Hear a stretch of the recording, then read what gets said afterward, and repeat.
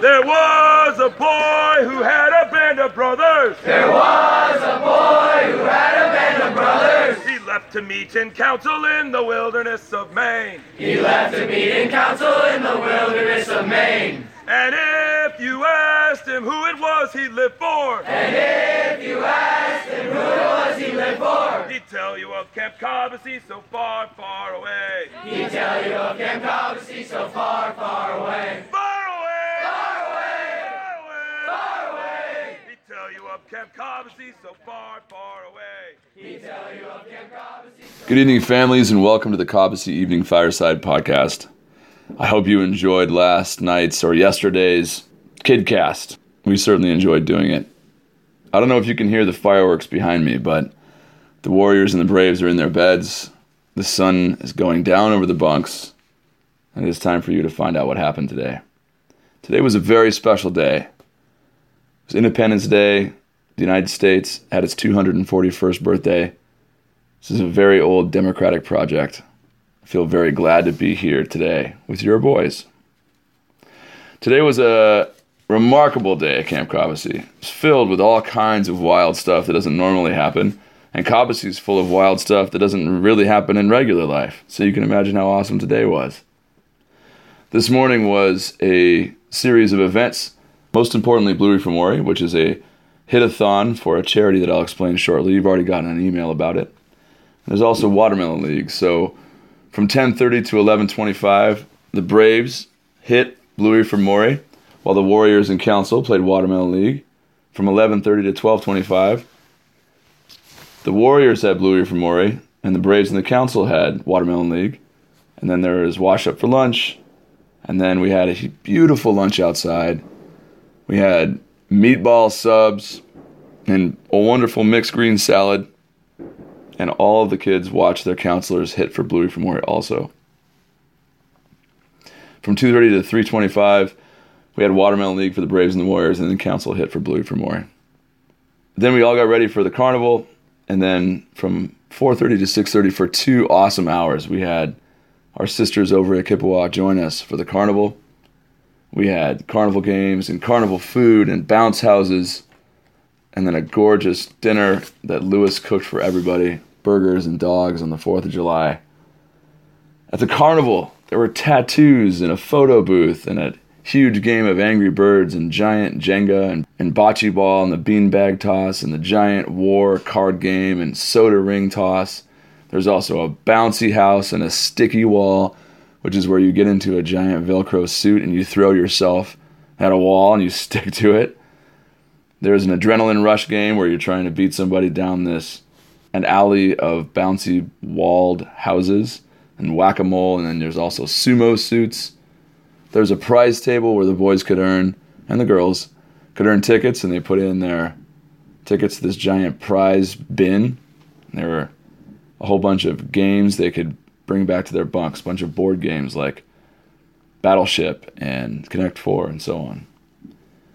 DJ Sandoval was spinning the tunes all afternoon.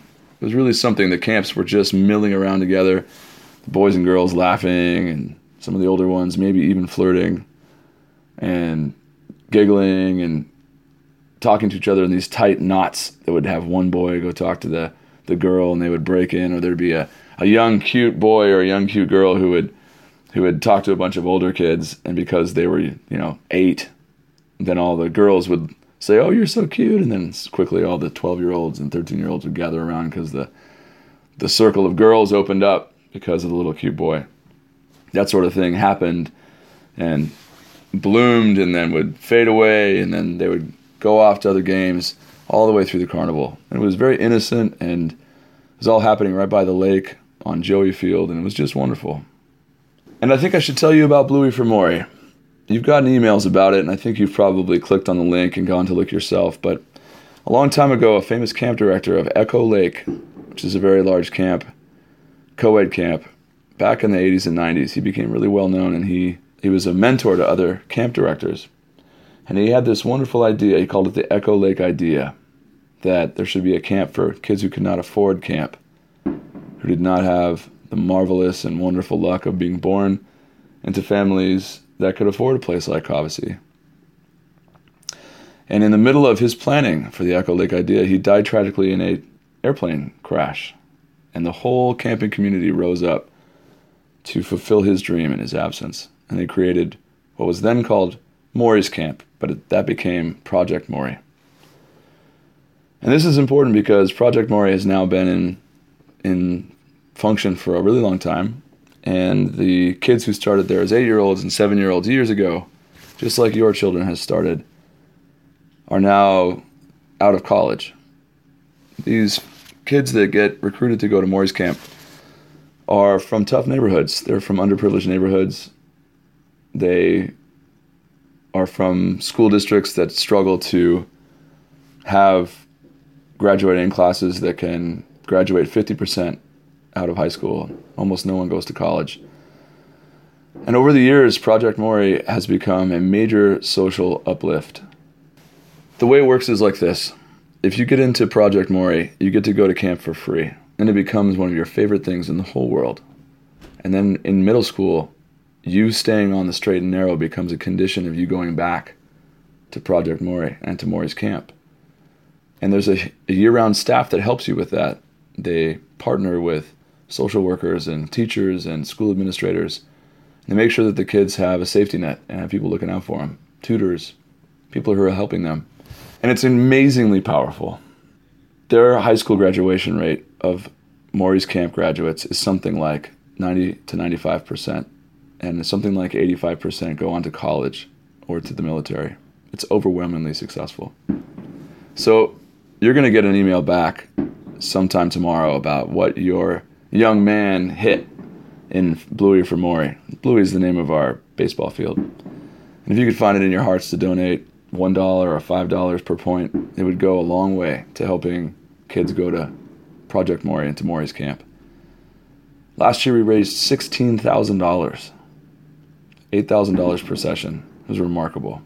Let's see if we can do it again. And that was your Blue Sheet Report for the 4th of July, 2017.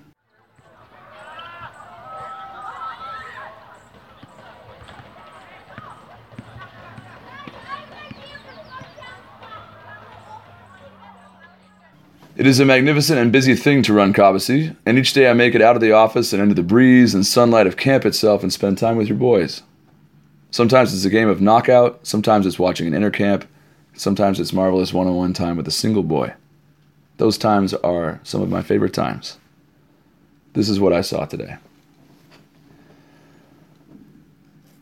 Parents and families, today was an extravaganza of what I saw. I saw so many wonderful things as the 4th unfolded and surged here at Camp Cobbossee for Boys in Monmouth, Maine. I saw really happy kids with red sauce all over their faces because they were eating meatball subs outside while jumping up and down and cheering for their counselors. I saw a whole bunch of boys gleefully running around in the grass outside of the dining hall trying to catch the balls that their counselors had hit. I saw everyone cheer when a ball hit the dining hall itself with a dull thud, and then everyone to see if I got mad. Of course, I was cheering too. I saw boys hitting for Bluey for Morry themselves, really, really excited to do well and disappointed when they didn't get 5 home runs, looking down in disappointment but being cheered on by Tom Donahue, our head coach of baseball. I saw everyone's behavior change a little bit when the girls came over, a little bit more of excitement, a little bit more hunching of the shoulders, but side glancing and smiling. Some of the younger kids were annoyed that there were girls coming. They thought it would ruin Cobbossee for the afternoon. It turns out it didn't ruin anything. And of course, the older boys were quite interested. And that's fun to watch too. And I mean in the most innocent and wonderful way. Both camps are such wonderful examples of good culture, and so when they mix, it's also very positive. So there was a certain electricity because Kippawa was here. It was great. And then as it got dark, we went down for the fireworks, which were on the end of our dock. And those of you who've been here know that it's extremely beautiful down on our waterfront. And the sun was going down, and the waxing gibbous moon was rising, casting this wonderful light on the lake. And the kids just sat there and vibrated with excitement. They had just got done with a talent show where they were all singing and doing silly things, magic tricks in front of each other, and raffles for those games I was talking about. Then all at once they were singing the national anthem, all 370 people together. And after that, the fireworks started. And they were great. There's this new kind of firework that came out sometime last year that shoots up and explodes into small pieces, and then those explode into small pieces, and then those explode into small pieces, and it becomes this sheet of gold that just fills the whole sky. And everyone, even the people who'd seen fireworks before, all oohed and awed extra when those happened, myself included. I found myself clapping and laughing with joy as they happened. They were so big and loud and gold. The whole sky was gold in little tiny, tiny fragments. And then it was all over, and everyone started cheering, and then they milled about in the dark. And the little kids got up, and they went to their vans and their cabins, and the fireworks, which you can probably still hear behind me, started going off all around the lake. Other later shows waiting for us to finish. And then the older kids had to say goodbye, and they didn't really want to, so I had to wait amongst them. Like, all right, it's time, let's go, come on, say goodbye, it's time to go, boys. And eventually they parted too. New friends. Goodbyes in the dark. And that, Cobbossee family, is what I saw today on the 4th of July. So that will do it for our little informal podcast for yet another glorious day at Camp Cobbossee for boys. Your boys will go to sleep tonight with steady counselors watching over them, nodding off to sleep surrounded by their friends. No loons sounding on the lake tonight. There's far too many fireworks still going off in the distant horizons of Lake Cobbossee County. All is well in this place set apart.